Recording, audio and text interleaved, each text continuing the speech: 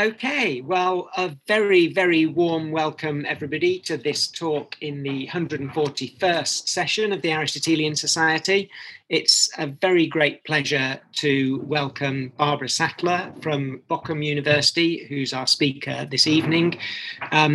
As I'm sure most of you know, Barbara works on issues in metaphysics and natural philosophy in the ancient world.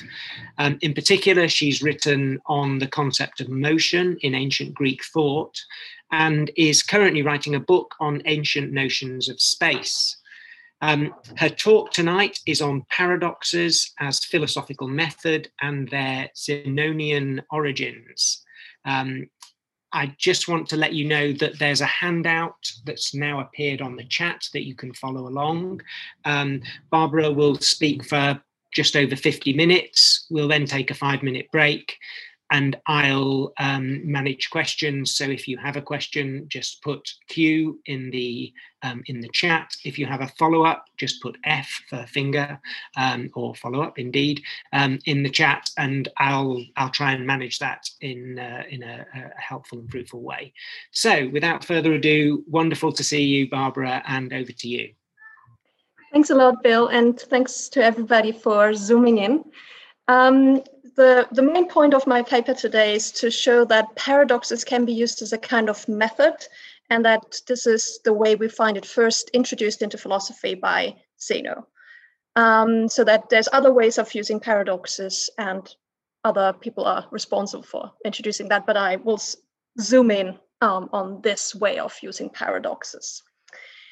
If we look at the landscape of paradoxes, then we see that there are paradoxes that are intended to show that the objects of our inquiry are inconsistent. So, there are some inconsistencies in the world. Paradoxes that show that our conceptual tools are problematic, and then those that show a tendency in language to become entangled in difficulties. And paradoxes of all three kinds, to do with reality, conceptual tools, or language, can be used as a method, I want to show, of investigation. And by a method here, I don't simply mean that they are methodologically used in the sense of systematically used over and over again, but I mean that they are used as a tool in order to test whether we may have chosen a problematic path in our investigation. Understanding Zeno as being connected somehow with introduction of a method, I think also fits with the ancient testimonies we have.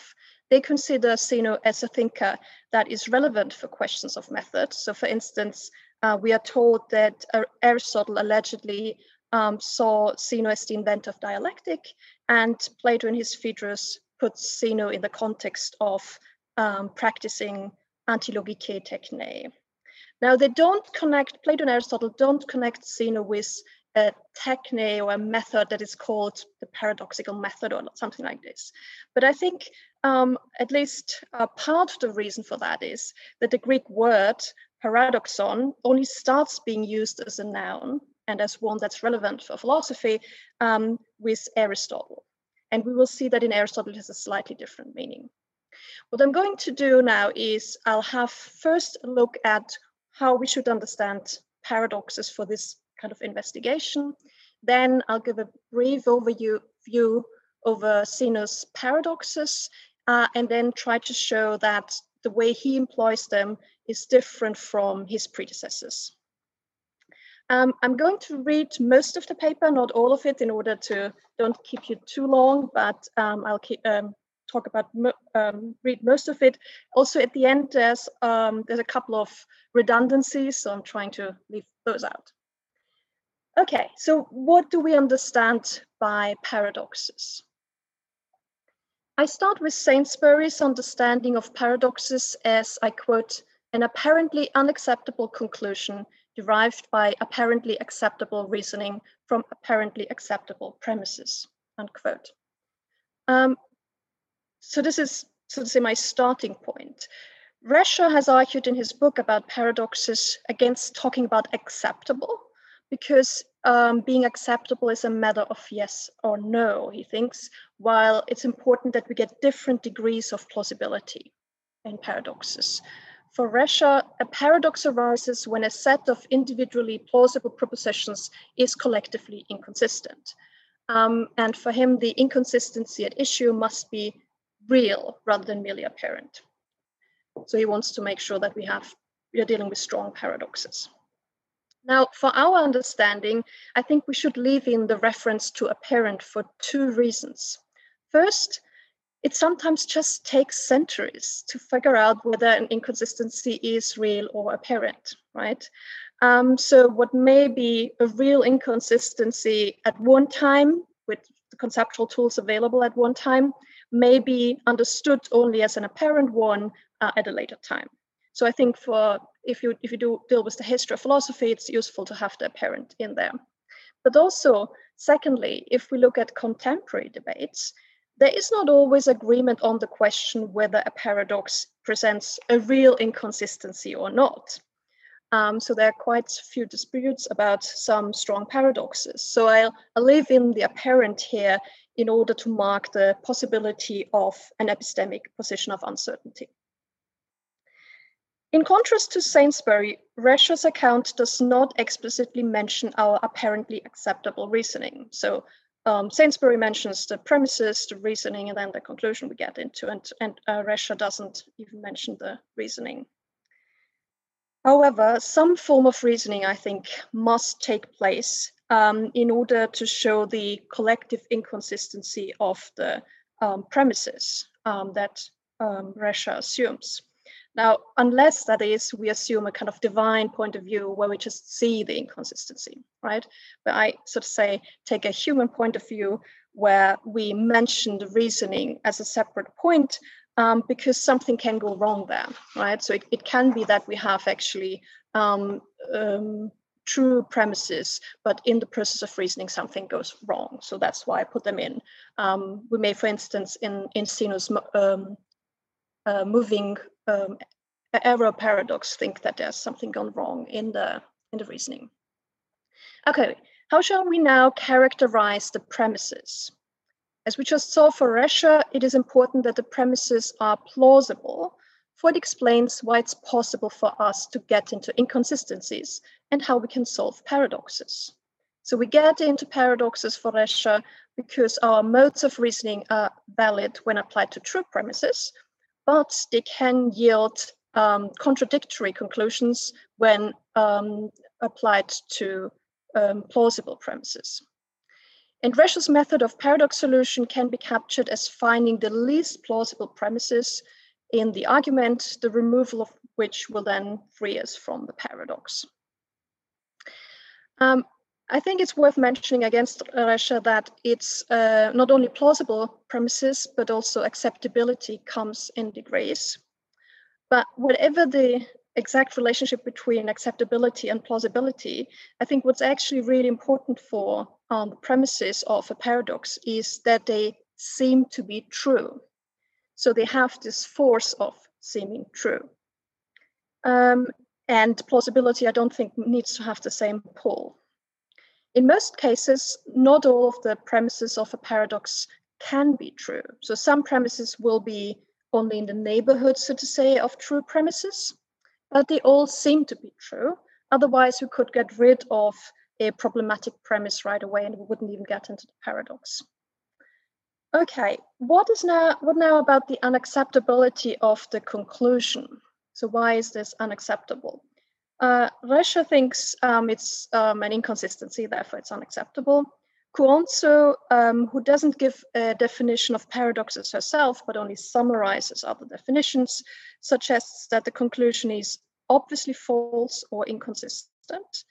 And Sergi Orms, in a talk at a joint session last summer, suggested that's a bit too narrow if we think that the conclusion has to be inconsistent. He thinks it's enough if we say that a paradox is such that it doesn't generate the kind of commitment to the conclusion that should stem from the acceptance of the premises and the validity of the argument. Now, I think there may be contexts where it is useful to understand paradoxes as simply not generating the same kind of commitment in the conclusion that we would expect given the premises and the reasoning. The ones I will concentrate here are paradoxes that contain false and inconsistent conclusions. And the falsity in question is not simply empirical falsity, because that may be just a result of a bad argument, but not yet a paradox. So the conclusion will usually be of a more fundamental problem, namely it's an inconsistency. So that we then don't straightforwardly know how to fix this paradox. So summing up, we can say that the structure of a paradox can be said to be an apparently sound proof of an unacceptable conclusion. So the premises worked with seem to be true, the reasoning from the premises to the conclusion seem to be valid, and yet we end up with a problematic conclusion. And why is the conclusion problematic? Either because it is inconsistent in itself, or because it is inconsistent with some known state of affairs or some principle or conviction we hold. Now, you may think that this additional principle or conviction that we hold must be part of the explicit premises in order to get a real paradox. And ultimately, I agree with that. But I leave this in here that a conclusion can be problematic because it's either inconsistent in itself or inconsistent with some additional premise, simply because we will see that this plays a role when we look at Parmenides and Aristotle. With them, what is called a paradox in Aristotle and what may be seen as a paradox in Parmenides is an argument that, when connected with some other principle or doctrine that a particular person or school may hold, is shown to be problematic. Now, the fact that it's an additional principle and not part of the argument will also show that with Parmenides and Aristotle, we do not find the kind of internal paradoxes that we do find with Zeno. Paradoxes come in different strengths, and only paradoxes of a certain strength count as good, and obviously there's different criteria.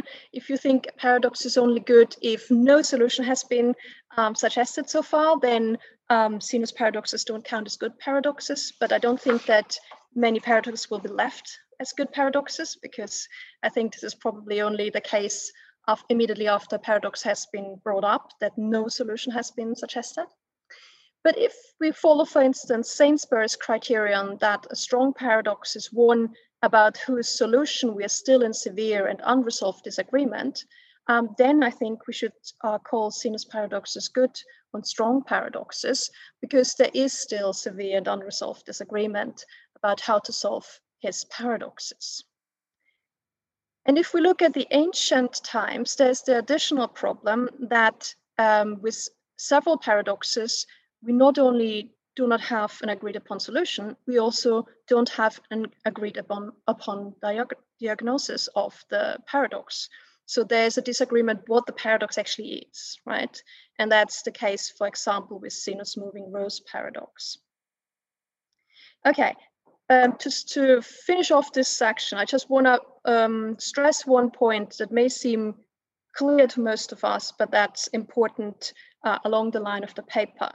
In the background of any discussion of philosophical paradoxes, it is assumed, so to say, that the law of non-contradiction in one form or other, there's some disagreement on the form, but in one form or other it has to hold.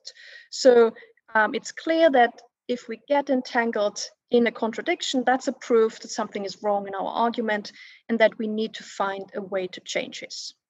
So paradoxes, thus understood, do not undermine the principle of non-contradiction, but rather use it as the most important standard for our reasoning. And we will see that's an important point when we look at Heraclitus, in contrast to Zeno. Okay, I'm moving on now to the next section, looking at the structure of Zeno's paradoxes. The paradoxes that are handed down to us can be divided into three series: the paradoxes of topos, the paradoxes of plurality, and the paradoxes of motion. And then there's a single paradox of the falling millet seed. Of Zeno's own words, we only have a few sentences, so we are not in a very good position about the original wording. And also, of course, we don't know whether Zeno may have come up with a completely different set of paradoxes that we don't have, right? But we can look at the ones we do have and look or whether there's a common structure of paradoxes and whether they fulfill a common function. And that's what I'm going to do now. There have been frequent attempts in the scholarship to fit the paradoxes into a common pattern.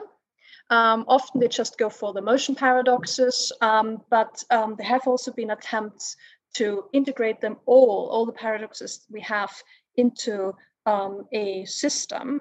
And most prominently, this was done by Owen in a paper for the Aristotelian Society, in which he tried to show that they are all basically starting from the assumption that the real world is divided, and then show the various problems with that. So far, all these schemes have shown themselves to be wanting in their interpretation of the paradoxes, so none of them has actually been accepted. Now, while the paradoxes may not all fit into a common systematic program in the sense that they don't all start from the same problematic assumption, they may, however, all follow the same paradoxical structure in the way we just talked about in the previous section. And so that's what I'm now wanting to look at, whether there's a common structure, not a common, so to say, assumption as an individual assumption, but a way how the paradoxes are structured. If we look at Plato's Parmenides dialogue, he has Socrates summarize the first argument of Zeno as, this is now on your handout, this is T1 on your handout, I quote, if the things that are many, they must be both like and unlike, which is impossible, unquote. So the handout is in the chat for those of you who came late. Now, in what follows, Plato seems to suggest something along these lines as the general structure of Zeno's paradoxes. So we can understand that something like, quote, if we assume that there is X, so for example, there is plurality, then Zeno shows that X is F as well as that it's not F. So X is F and not F can be understood as the conclusion that characterizes a paradox. A conclusion that's unacceptable because it's inconsistent. In order to figure out whether this kind of structure is indeed capturing all of Zeno's paradoxes, I will give a very brief overview of Zeno's paradoxes. And I know this is a very frustrating bit of the paper, actually, because I'm not really giving any details of the paradoxes I'm dealing with. I've done this in other papers, and here I'm only looking at, is there a common, so to say, paradoxical structure? So I'm basically looking at the punchlines, if you want, of the paradoxes. Okay, so of the plurality paradoxes, some can obviously be understood along the lines suggested by Plato. So if there's a plurality, things are like and unlike, as we just heard in Plato, or in fragment B3, things are finitely and infinitely many. With others, it's less clear whether they present indeed an inconsistency or more generally an absurd result. So for example, in B1, it's shown that if a plurality exists, each of the things of the plurality has to be so small as to have no magnitude at all, and so large as to be infinite. So we can understand this paradox as showing that there is indeed a logical inconsistency. So something cannot be at the same time of some, namely infinite magnitude, and of no magnitude. So this would be a logical inconsistency.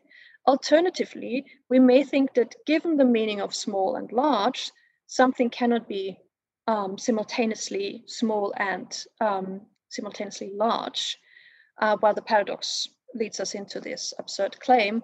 Or we may think that the paradox presents a conflict between showing things of a plurality to be of infinitely small or large extent in our experience of such things that they are of a finite size. So there would be a clash between our experience and the infinite largeness or smallness.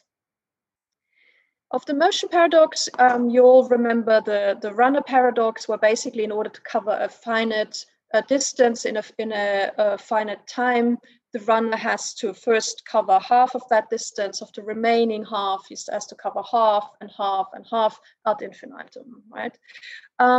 So this and the Achilles is a variation of that, where just Achilles and the tortoise are having running in a little competitive run. So this two paradoxes we may understand as showing that in order to cover a finite distance, we have to cover infinitely many smaller distances in a finite time. So we can understand them as showing that the same x, some finite distance, has to be both finite and infinite, and thus has to hold inconsistent attributes. The arrow paradox, the flying arrow that seems to be at rest, showing that the arrow is at rest seems to show rest as the contradictory opposite of motion. So, their rest is equated with being unmoved. And then we can actually, because we get from premises that show something to be at rest, we get the conclusion that shows something to be unmoved, and that indicates that Zeno equated the two. And if we understand the paradox like this, it seems to show that the arrow is both F and not F. It's both moving and not moving, or unmoved. The fourth paradox of motion is the one of the moving rows, where we have two rows of equal bodies that move against each other, and a row of bodies of the same size that are at rest. And this paradox is meant to show that half the time equals double the time. So that's the upshot of the paradox: half the time is double the time. And again, here it's not fully clear whether this paradox presents us with a more general absurd consequence, so that half is double, or whether it's a consequence that is indeed expressing a logical contradiction, namely that half the time is not half the time. Okay, the millet seed paradox shows that if one millet seed does not make a sound when it falls, then a whole bushel cannot make a sound. And I think this can also be understood along the lines of x being F and not F, because we end up with the conclusion that a bushel of millet seeds does not make a sound when it falls, which contradicts, however, with our experience that a bushel of millet seed does make a sound. So we end up with the bushel making a sound and not making a sound, x being F and not F. And then finally, the paradox of topos presents us with an infinite regress, namely that if everything that exists is in a place and place itself exists, then place will be in a place ad infinitum.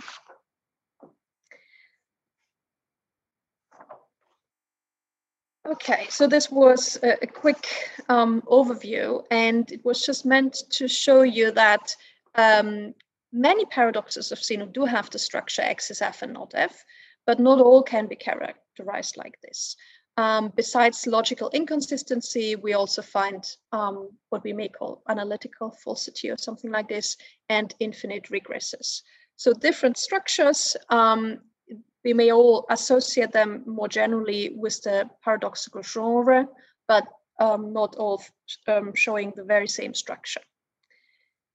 But a characteristic that we find in all of these paradoxes is that they start from positions that are not Zeno's own, but rather widely held. So they start from the assumption of a plurality, of motion, of topoi, and they show them these assumptions to be problematic in themselves.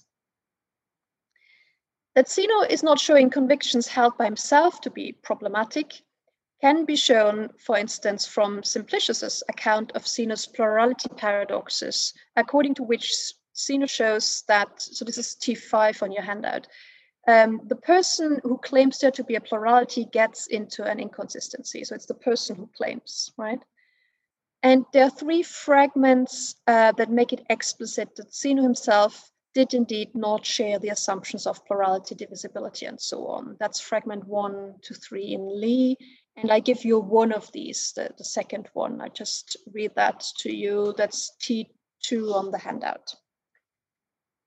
For, he argues, if it were divisible, then suppose the process of dichotomy to have taken place.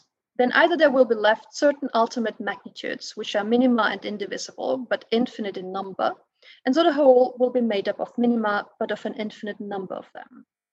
Or else it will vanish and will be divided away into nothing, and so be made up of parts that are nothing. Both of which conclusions are absurd. It cannot therefore be divided, but remains one. Further, since it's everywhere homogeneous, if it is divisible, it will be divisible everywhere alike, and not divisible at one point and indivisible at another. Suppose it therefore everywhere divided, then it's clear again that nothing remains and it vanishes, and so that if it's made up of parts, it's made up of parts that are nothing. For so long as any part having magnitude is left, the process of division is not complete. And so he argues it's obvious from these considerations that what is indivisible without parts and one. So this paradox claims that if we assume some one thing, for instance, a finite distance, to be divisible and thus to have some kind of parts, it will not only at the same time be a plurality, but also leaves us with no way to give a consistent account of these parts. So we have two problems, if you want. One is that plurality at the same time, and we can't give any account of these parts. All of them lead to absurdities. And after having shown that, Zeno then draws the conclusion that in order to avoid these paradoxical results, we should assume what truly is to be indivisible without parts, and thus truly one.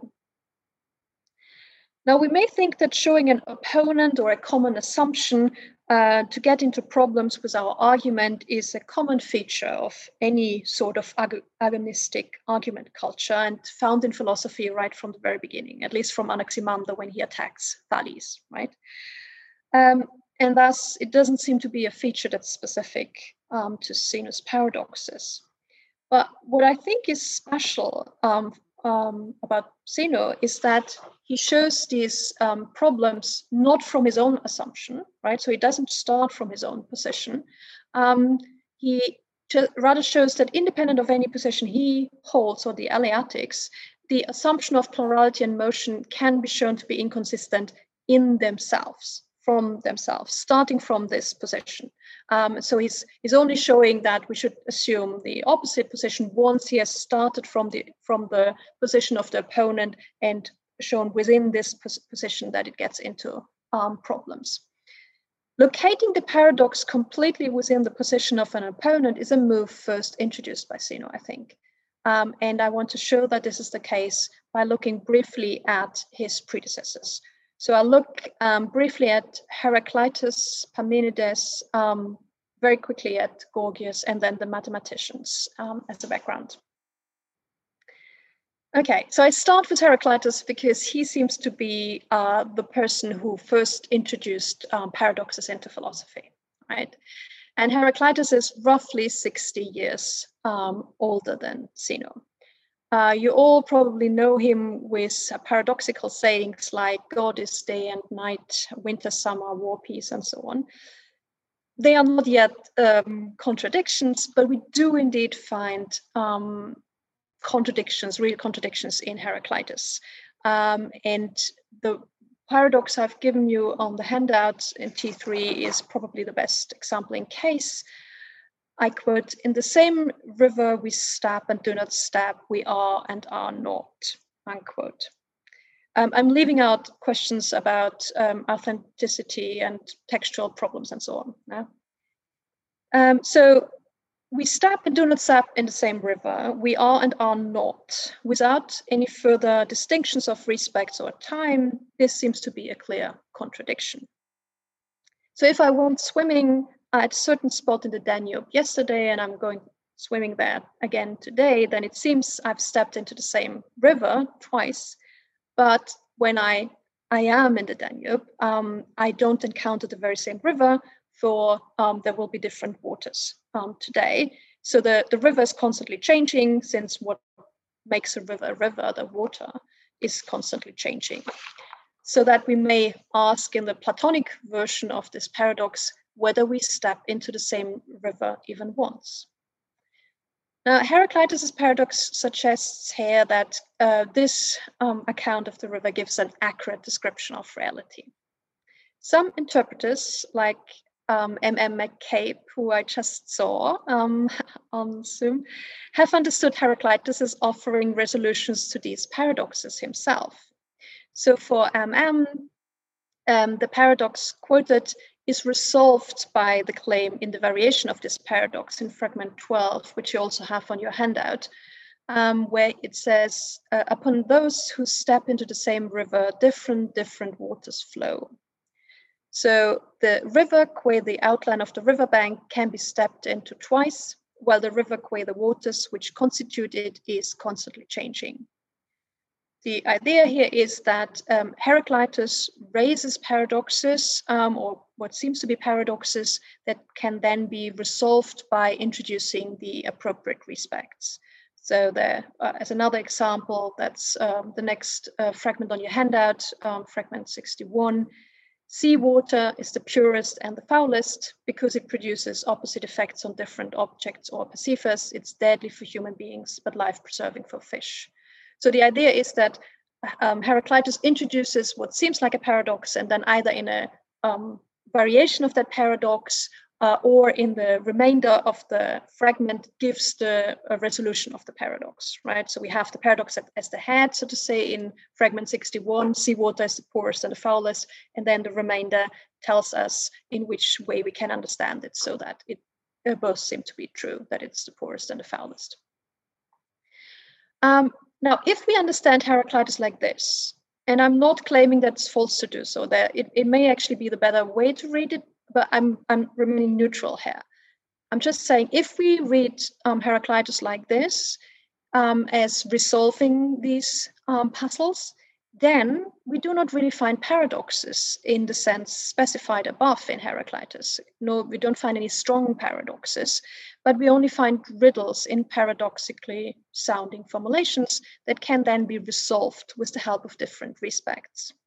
So either we say that Heraclitus does not really deal with true paradoxes, or if we do think he does give real paradoxes and don't follow MM's interpretation, then the paradox we find with Heraclitus concern the object of investigation and suggest that these objects and the world as such is paradoxical. So there's two ways of interpreting Heraclitus, one where we don't really have paradoxes because they're resolved. And I'm not looking at that way of understanding him because I don't think it's as relevant for this paper. I'm only looking at this other way of understanding Heraclitus, where basically we say we have real paradoxes, but in this case, the paradoxes concern the objects of investigation, and they show that there are real contradictions in the world, if you want. So both Heraclitus and Zeno ask us to change our common belief system due to their philosophy. But in contrast to Heraclitus's paradoxes, the inconsistency deployed in Zeno's paradoxes are not to be embraced, but meant to be avoided. So Heraclitus embraces this paradoxical structure, and Zeno tries to tell us that there is a paradox and we have to do something, so to say, against this. What we can do, according to Zeno, is either accept the opposite position, so not assuming a plurality, something like this, or if we look at other paradoxes, like the motion paradoxes, they don't tell us to assume the opposing position, right? Rather, they may be read as suggesting that we should simply give up our philosophical inquiry into motion, because even if there is motion, we may not be able to find a consistent account, or they may just kind of in general press us into looking for some way to get out of this predicament.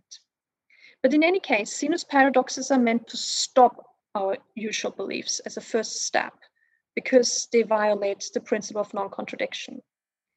Heraclitus also questions common assumptions held by his contemporaries, but he does so by claiming that the real way to think about them is in a contradictory way.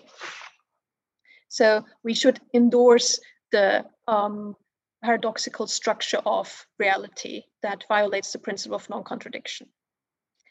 That Heraclitus and Zeno employ the principle of non-contradiction in crucially different ways is also supported by Aristotle in his investigation of this very principle in his Metaphysics. There he claims, and that's also on your handout, it is impossible for anyone to believe that the same thing is and is not, as some consider Heraclitus said.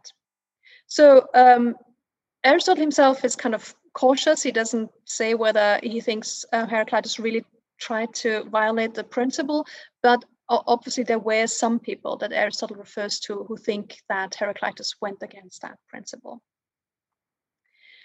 Now, I take it that in contrast to Heraclitus, most of us, I know not all, but most of us assume that in order to make progress in philosophy, we need to show how paradoxes can be resolved or avoided.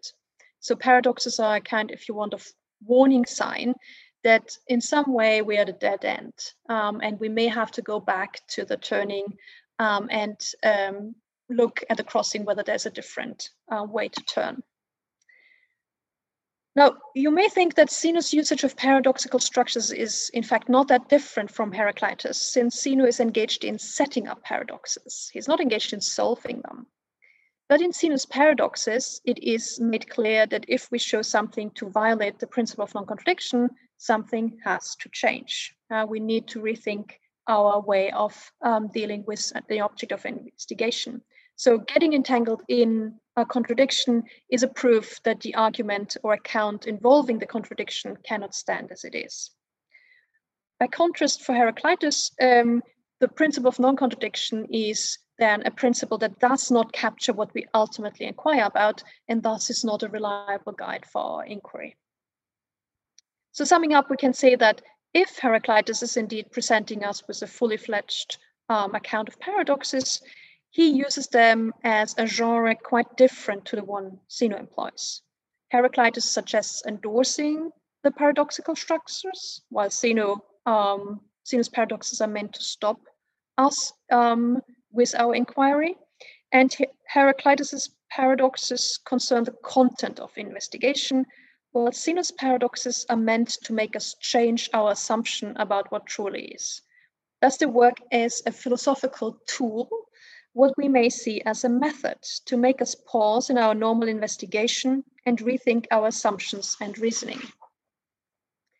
Okay, I'm briefly looking at Parmenides now, because Parmenides uses the principle of non-contradiction as a central criterion systematically in the inquiry in his poem, especially in fragment 8. In order to find out what are the features of what truly is. And so we may think that he is perhaps already using Zeno's method.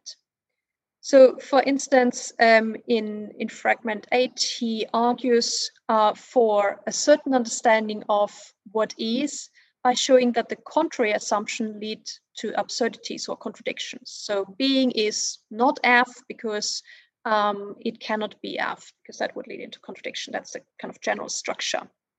So, for example, in lines 3 to 14, he investigates the claim whether being can be generated or not.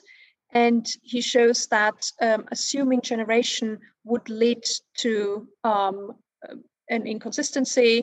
So there's two ways that something can be generated out of what is or out of what is not, and both lead to a contradiction with what he has established so far, namely that being has to be and that not being cannot be, and so therefore being cannot be generated. And you may think this is actually similar to Zeno's paradoxical method. However, what Parmenides does consistently in this fragment is to say, you cannot think P because it conflicts with Q, which I have established before, right? So Parmenides employs a standard that's, so to say, external to what somebody, for instance, accounting for generation would use. There are two other places where you think, well, perhaps Parmenides is also looking from the position of his opponent and not just from his own position. And one is fragment 6, where it seems that the account of the two-headed mortals, so the people in their normal unthinking ways, may clearly get into an inconsistency, and that's also on your handout. Being and non-being is regarded as the same and not the same, and of all things, there's a backward turning path. So here it seems that the mortals themselves claim that being and non-being are the same and not the same, and so that seems to be showing their position to be inconsistent in itself. But again, it's on the basis of Parmenides' strict account of what we should understand by being that their claims seem to confuse what Parmenides considers to be being and non-being, and what they themselves would probably consider to be all being, which is thus also seen as being the same and not the same. By contrast, Zeno goes a step further than Parmenides by showing that some assumptions, like plurality, are not only inconsistent with some Eleatic position which he or Parmenides may hold, but are inconsistent in themselves, a point we find explicitly made in Simplicius's account of Zeno's plurality paradoxes that are already referred to above. So this is the quotation again, T5, where Simplicius says, in Zeno's book, in which many arguments are put forward, he shows that a person who says that there is a plurality is stating something self-contradictory, ta enantia legein. Yeah, so it's something that is inconsistent in the position and not inconsistent with an Eleatic assumption. So what Zeno does is showing that the assumption of plurality undermines itself without relying on any Eleatic claim. And by contrast, Parmenides shows in his poem shows the assumption of motion and plurality to conflict with Parmenides' own assumption of the one true being that he has established before. So that's the difference. And similar, I think, if you look at the realm of doxa, which you may think is inconsistent in itself, but again, I think it's only inconsistent if first Parmenides has established his own way of aletheia. So this is the contrast to Zeno, who shows that the pluralist assumption do not get off the ground because by assuming plurality, they have to make inconsistent claims. Yeah? So we don't have first to show any Eleatic assumption and then show the inconsistency of the mortal assumption with that, but Zeno shows the inconsistency from the assumption of the mortals themselves. Now, Parmenides' argument may nevertheless be seen as paradoxical in a way if we take into account the usage of the word paradoxon in ancient Greek. In everyday Greek, the adjective paradoxos refers to what is uncommon or different from what is expected.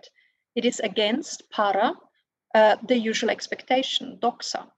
i.e., it's not fitting common opinion, it's strange or shocking and thus needs explanation. It's the opposite of what is endoxos, i.e., what is generally approved or acknowledged.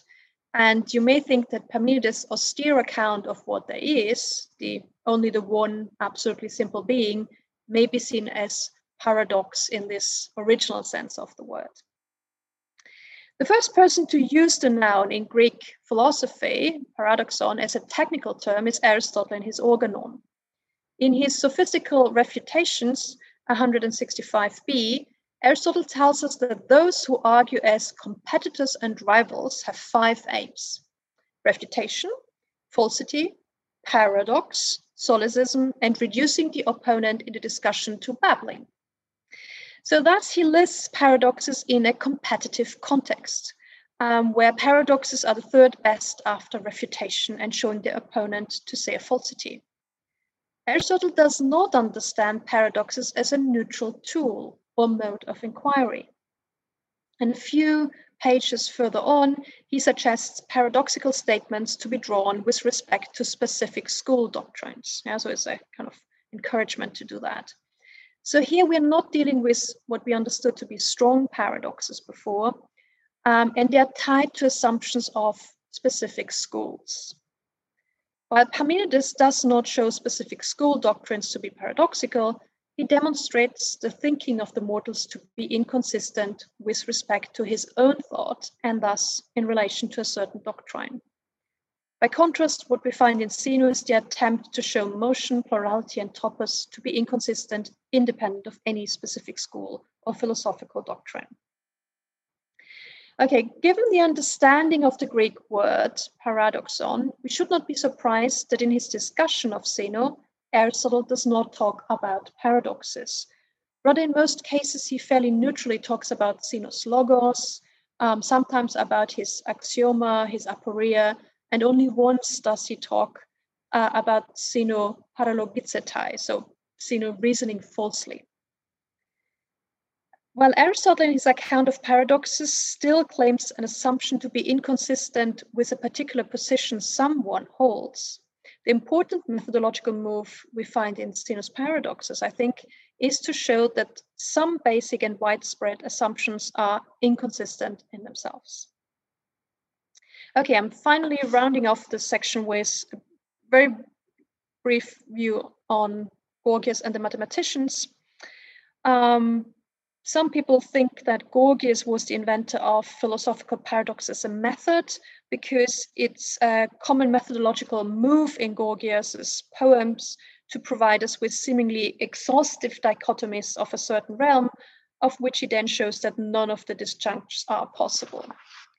Now, Gorgias is, however, younger than Zeno, and I've tried to show elsewhere that he, at least in some of his accounts, builds quite clearly on Zeno's paradoxes. So, for instance, on his topos paradox. So, while we may understand part of Gorgias's oeuvre as using a similar paradoxical method as Zeno does, with Gorgias we find some further refinement of the paradoxical structure that's first established by Zeno. And also with Gorgias we find how this paradoxical method can also lead down the way to nihilism, right? Which I don't think we find with Zeno. Okay, finally, we may think that a methodological employment of paradoxes derives from outside of philosophy, namely from the realm of the mathematicians. Mathematical reductio ad absurdum proofs, as we find it paradigmatically in the proof for the incommensurability between the diagonal and the side of the square, function similarly to Zeno's paradoxes. And now our evidence for this proof is Euclid, so that's quite a bit later. But the knowledge of incommensurability is a good deal older than Euclid, and ad absurdum proofs may as well be a good deal older. But how old exactly they are is impossible to say. They probably date to the 5th century BCE, and that still leaves it open whether and if so, to which degree Zeno may have been influenced by the mathematicians, or whether it may even be the other way around. Okay, this was looking at the predecessors, and I'm now just wrapping up by summarizing how Zeno uses paradoxes as a method, in my view. Heraclitus, Parmenides, and Zeno all attempt to change our common assumptions with their philosophy. But in contrast to Heraclitus and Parmenides, Zeno's paradoxes do not encourage us to embrace the paradoxes, and they show common assumptions to be paradoxical on their own ground. So we can say what's specific for Zeno's paradoxes are 2 points. A, they show the philosophical assumptions of an opponent to be problematic from within this opponent's position, in contrast to Parmenides. And B, in contrast to Heraclitus, they don't require us to endorse the contradiction, but they basically take the contradictions as a clear sign that at least some of the assumptions on which the rest have to change. So Zeno's paradoxes leave us in a situation in which we do not even know where to start in order to deal with them.